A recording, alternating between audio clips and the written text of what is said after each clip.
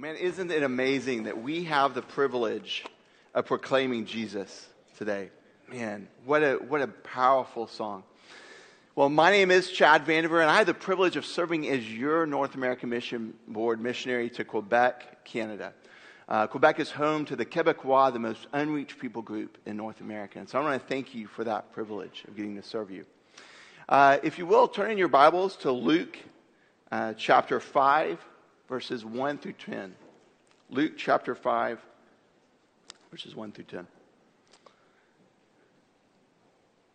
We're going to talk today about calling. We're going to talk about long obedience in the same direction. And as you're turning, I'd like to share with you just a little bit about my background and how I've seen over and over again God lead people to obey Him. And I was named after the country of Chad. Chad is a country that's surrounded by Nigeria, Niger, Sudan, Libya.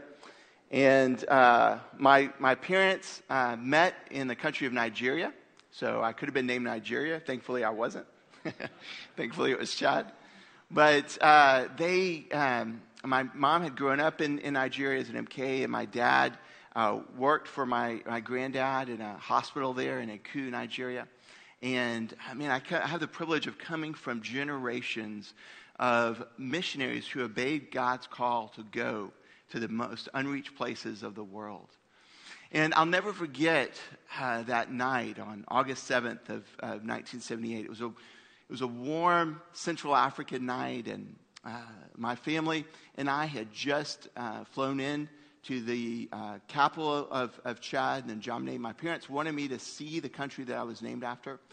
We were coming from France after a year of language study there, and we landed in the airport. And unfortunately, Libya had sponsored a coup, and so they came in and overthrew the general that was the leader at the time. And the airport there was full of Chadian soldiers there, really holding people hostage as they arrived.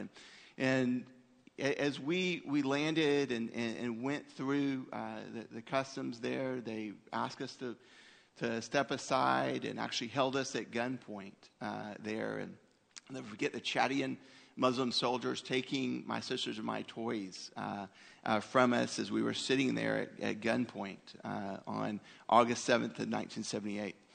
And my parents began to pray.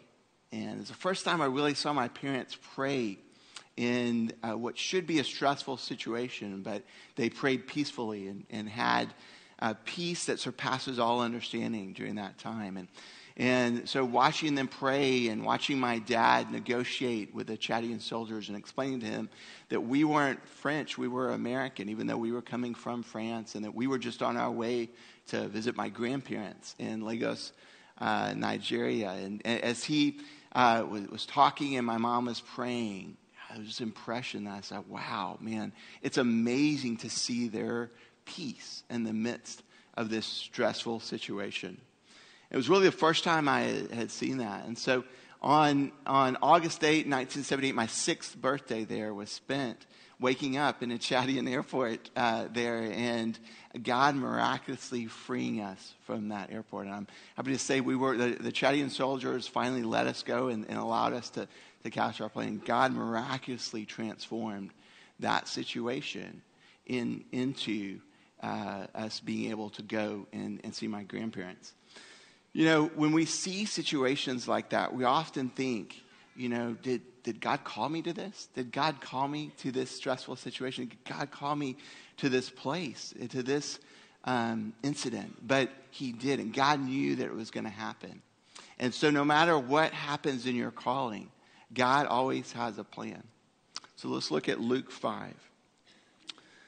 On one occasion, while the crowd was pressing in on Him to hear the word of God, He was standing by the lake of Gennesaret. And He saw 2 boats by the lake, but the fishermen had gone out of them and were washing their nets. Getting into one of the boats, which was Simon's, He asked him to put a little out from the land. And He sat down and taught the people from the boat. And when he had finished speaking, he said to Simon, "Put out into the deep and let down your nets for a catch." And Simon answered, "Master, we toiled all night and took nothing, but at your word I will let down the nets." And when they had done so, they enclosed a large number of fish, and their nets were breaking. They signaled to their partners in the other boat to come and help them. And they came and filled both the boats, so that they began to sink. But when Simon Peter saw it, he fell down at Jesus' knees, saying, "Depart from me, for I am a sinful man, O Lord." For he and all who were with him were astonished at the catch of fish that they had taken. And so also were James and John, sons of Zebedee, who were partners with Simon. And Jesus said to Simon, "Do not be afraid. From now on you will be catching men." And when they had brought their boats to the land, they left everything and followed him. They left everything and followed him. Isn't it amazing how Jesus calls the disciples and he teaches them to be bold at work? Today's sermon is titled "Being Bold at Work." Because you don't have to go to Nigeria. You don't have to go to Chad. You don't have to go to West Africa to begin being a missionary right where you are at work.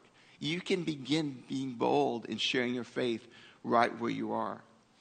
You know, when we're surrounded by hopelessness, when we're surrounded by people who don't yet have the gospel, we become aware of the fact that we have something that they need.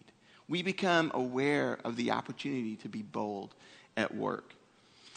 And as we read this example of boldness, you know, we need to think about how we can apply this in our everyday life. Not just in our work, but in our community, among our neighbors. Who are you inviting into your life in the everyday? How are you abandoning everything to follow Jesus in your everyday life? Well, let's look at this passage more closely. So how can we be bold at work? Well, first of all, you want to show up where Christ is not yet proclaimed. We see in Luke 5:1-2, on one occasion while the crowd was pressing in on him to hear the word of God, he was standing by the lake of Gennesaret. And he saw 2 boats by the lake, but the fishermen had gone out of them and were washing their nets. And so even though the crowds were pressing in on him, Jesus showed up. Jesus took time to spend with the people. You know, even when we're in a stressful situation, even when we're being pressed, it's important to take that time to share. Jesus was not afraid to share truth where it had not been shared before in a way that people could understand and respond to. In a way that people could understand and respond to. And that's so important as you're sharing the gospel with your neighbors, with your friends, with your coworkers. To do so in a way that they can understand and respond to. How do you contextualize the gospel for your neighbors and your friends?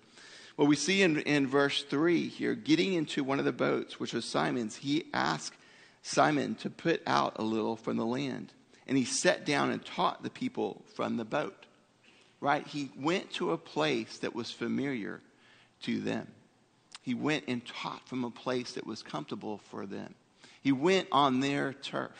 He went to where they were. And so Jesus responds to a human need with a practical answer that could be immediately applied. Oftentimes when you begin to prayer walk your neighborhood, when you begin to talk to people that you're working with, when you begin to interact with your neighbors, you're going to notice needs. And we see here in verse 4 what Jesus does. And when he had finished speaking, he said to Simon, "Put out into the deep and let down your nets for a catch." Right, very practical need that they had. They had been trying, as we see, to catch fish all night. And Jesus said, "I will take care of your need." So find out how you can meet needs in areas. You know, as I've traveled, as I've lived overseas and I've lived in the U.S. and this back and forth rhythm of serving God overseas and coming back and serving God in the U.S., there's always needs. No matter where you go, people have needs. And God has sent you and I as believers to meet those needs. He has given us the opportunity as believers to bring hope where there is no hope. And you know, we are never more aware of the hope of Christ than when we're surrounded by people who don't yet have it. And so be aware of those needs. Be aware of how you can practically meet those needs. And Simon answered, we see in verse 5 that Simon Peter's reply is one of respect when he addresses Jesus as master. And so Simon answered, Master, we toiled all night and took nothing, but at your word I will let down the nets. You know, when you begin to meet practical needs like that, then people begin to respect you. They begin to see you as their personal Jesus expert. They begin to ask you questions. You know, one of my favorite stories of that is a friend of mine named Muhammad. I've had the privilege of working for a few Southern Baptist entities and had the privilege of carrying on my family's legacy as a missionary with the International Mission Board in Madrid, Spain. And in Madrid, when we arrived, the other missionaries said, hey, there's this guy, we like to call him the Muslim Billy Graham. He's trying to convert all of us to Islam. And they said, will you meet with him at least once a week? Will you talk to him? We're tired of him trying to convert us. Will you meet with him? And so every Thursdays between noon and midnight, sometimes I would meet with Muhammad. And we would walk the streets of Madrid. And I'll never forget, as he came over to our house, you know, this man who had been this staunch Muslim cleric who had tried to convert me over and over again throughout the day, became a child as he crawled on the floor with my little 2-year-old son, Benjamin. And my wife would make his favorite Moroccan meal. And so he smelled the couscous and the chicken as he entered the house. And, you know, every time Muhammad entered our house, he said, why is your house so peaceful? Why do I sense peace here? And so we would continue our conversations. But my wife and I would model for him, for this Muslim single man, what a godly family looked like. He had never seen that before. He had never seen a man wash the dishes right after dinner or get the chair for his wife. And so we modeled this. And as we went out for coffee one night, as is custom in Madrid at about midnight, we went out for coffee. And Muhammad and I were talking, and Muhammad said, Chad, I need to share something with you.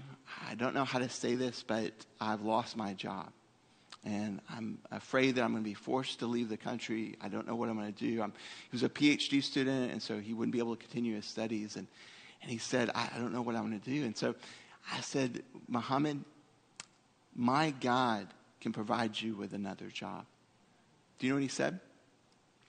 This man who had been talking about me becoming Muslim and why I should convert to Islam throughout the day responded by saying, Chad, why do you always have to bring God into every conversation? Isn't that interesting? He had a need. He had a need for a relationship with God the Father. He had a need to accept Jesus Christ and become a believer because he had no relationship with God. He could not apply God in his everyday life. And so there was a need there that was discovered. And so be bold in proclaiming Jesus where you find needs like that. Well, we see in verse 6, Jesus immediately and miraculously affirms Simon Peter's obedience to his command. We see in verse 6 that, and when they had done this, when they had cast out their nets, they enclosed a large number of fish, and their nets were breaking. Jesus more than adequately provided for their needs. You know, over and over and over again, as my wife and I have stepped out in obedience to God, as my parents and my grandparents have stepped out in obedience to God's call and mission, he has met our needs.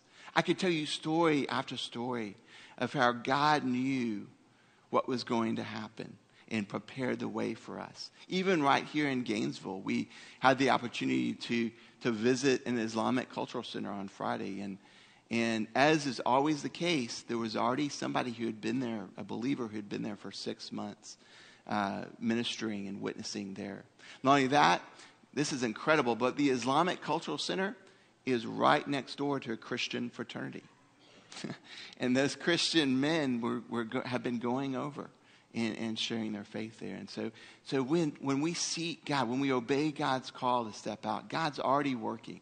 And I love what Henry Blackaby says and challenges us to do. He challenges us to join God where he's already at work, because he is already at work. And we see that. We see Jesus immediately provides for their needs.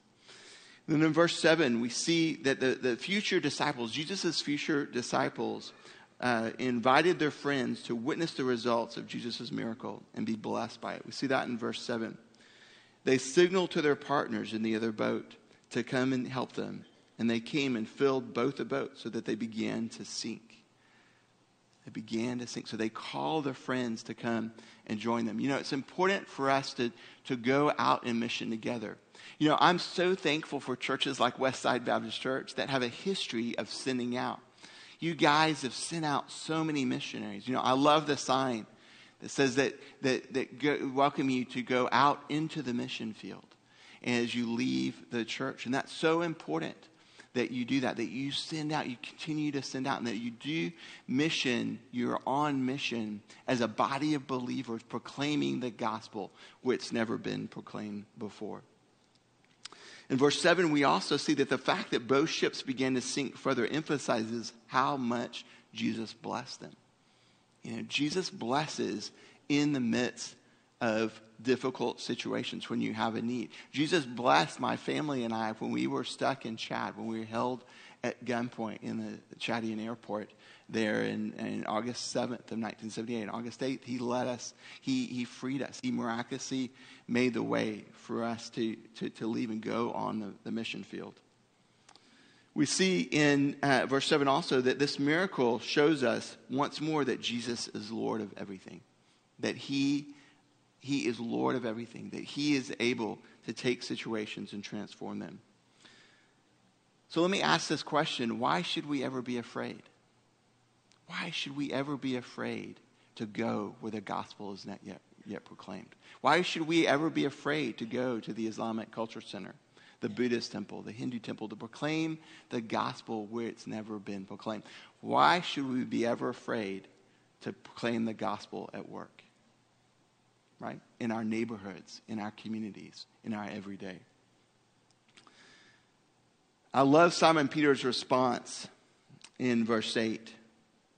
May we be like this. You see, but when Simon Peter saw it, he fell down at Jesus' knees, saying, "Depart from me, for I am a sinful man, O Lord." He fell down on his knees in worship. May we do that today. May we fall down on our knees in obedience to our King, to King Jesus. May we have long obedience in the same direction over and over and over again as he calls us out into the mission field. We need to worship Jesus with reckless abandon. You know, oftentimes we keep Jesus inside. We're afraid to share him with our neighbors, with our community. We're afraid to invite people into our home. We're afraid to bring them into our lives and to share them with them who Jesus is. But may we do so with reckless abandonment. And I challenge us today to begin by worshiping him recklessly among your neighbors. There's two stories that I like to share about this. The first one is it happens in the summer of 1992. You know, I, like most MKs, like most missionary kids, I always was thinking about mission. I was always thinking about how God was going to use me on the mission field. I grew up in West Africa. I had the privilege of going to high school in a Muslim ghetto in Paris, France. And that's really where God first called me to urban missions. And so Paris is one of those cities that you look at. It's called the city of lights. But let me tell you, it is not a city of lights.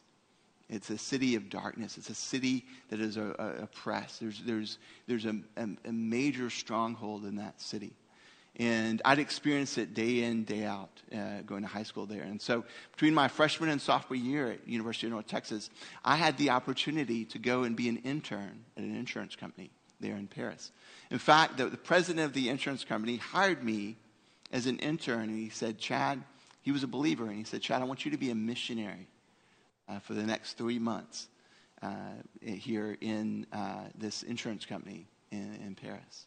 You know, if you remember summer of 1992, I'm kind of dating myself, but that was the first dream team, right, in the Olympics. The Olympics were in Barcelona. The French were really feeling like we were cheating with Michael Jordan on our team and that sort of thing. And so I got given a hard time daily about that. But, I had this great space there to work, and I could play worship music. It was before the anti-witnessing laws in Paris, and it was actually right before the president knew that these laws were becoming the president of the insurance company, and so he wanted to have one last push for the gospel in his building, in his office.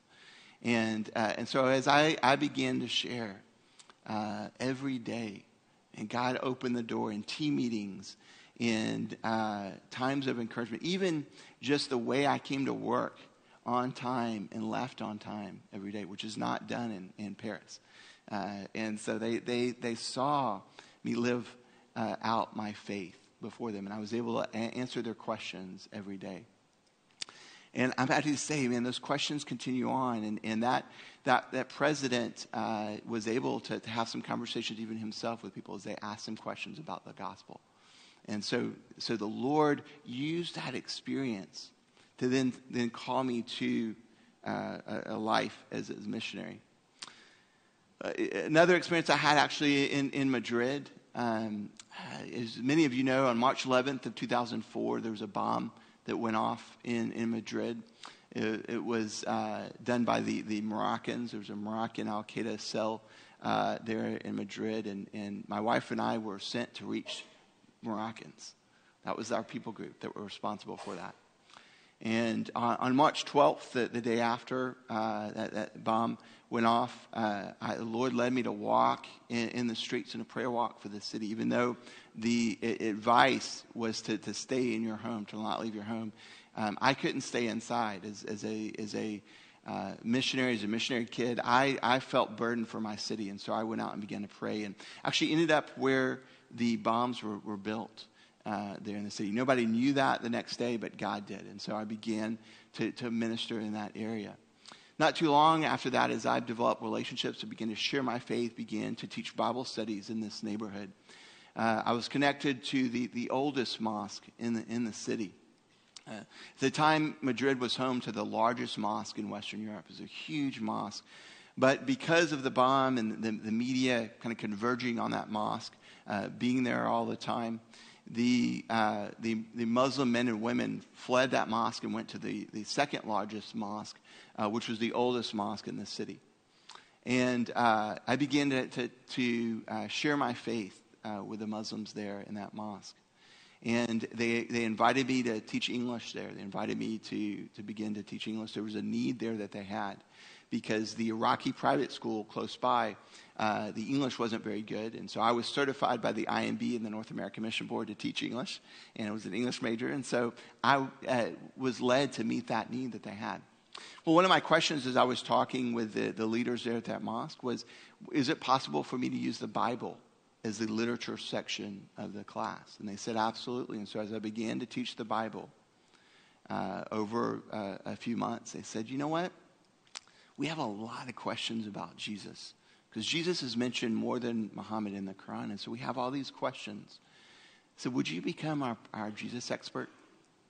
Will you teach the people and answer their questions that they have about Jesus? Absolutely. And so for 2 years, I got to do that.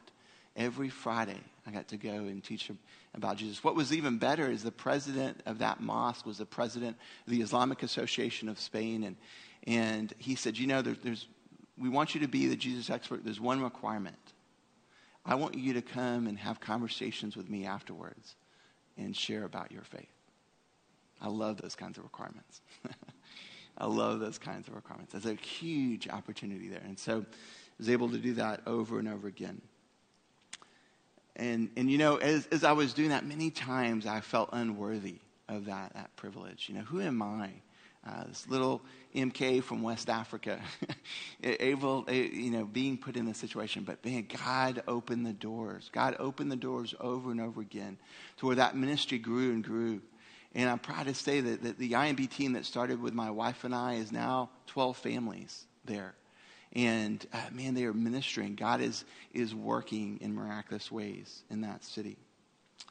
Well, as a result of that, now, of that work in Madrid, we're reaching North African and Middle Eastern people groups in Montreal as well. And so we have a partnership with them, and so we're reaching those people groups there and throughout Quebec City. If you haven't heard, there was an attack in Quebec City happened in January where a mosque was actually attacked. And so many of our church planters there in Quebec City are ministering to those Muslim families. That mosque was just a few doors down from one of the IMB families that lives in Quebec City. And so there's huge opportunities for us to witness to those Muslim families there. So we see in verse 8 also that there's a desperate need that Jesus meets. We also see Simon Peter and his friends have just learned that God works through Jesus, though it is not until after Jesus' resurrection that they will completely understand who Jesus truly is. We see in verses 9 through 10 here, for he and all who were with him were astonished at the catch of fish that they had taken. And so also were James and John, sons of Zebedee, who were partners with Simon. And Jesus said to Simon, do not be afraid. From now on, you will be catching. Jesus doesn't want him to be afraid. He invites him to join him where he is already at work. God is inviting you today to join him where he's already at work. And I encourage you to do that. And I love in verse 11 where we see that they left everything to follow him. They left everything. There were no excuses. They left everything. Would you do that today? Would you leave everything to follow him? Follow Jesus' calling. It may be to be a missionary in your community. It may be to be a missionary in a neighborhood in Gainesville where there is not a church or the gospel is not being proclaimed. It may be in your workplace. It may be among your neighbors. But I encourage you to obey his call. You know, as I've lived throughout the world, I've never seen a bigger movement than what we're seeing now in Quebec. In January of 2013, there was an amazing phenomenon that happened among millennials. A church was planted called La Chapelle. You know, in 2012, church planters in Montreal and throughout Quebec said that it was impossible to see a church planted that would grow to more than 40 people. And this little church, La Chapelle, it started with 30 people in January 2013, launched in April of 2013 with 500. Broke church planting records in Quebec. No one had ever seen that before. And now they're at 1,200, and they baptize hundreds of people every year, hundreds of millennials. But you know, the story doesn't end there, because those millennials are being obedient to come and learn how to be missionaries in their community.